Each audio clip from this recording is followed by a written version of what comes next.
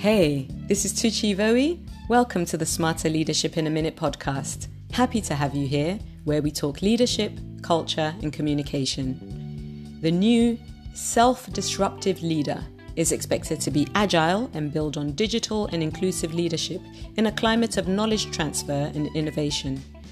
They are also expected to adapt easily to change.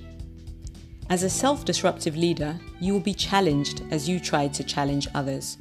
You'll have to make fast decisions and multitudes of them. That increases your odds of failure. You'll have to navigate those failures to achieve a few significant successes that cancel out the failures.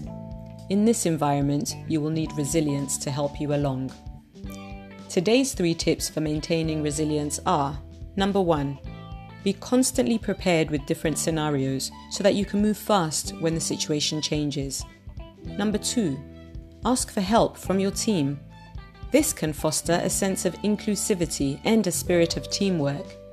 And number 3, celebrate the small wins.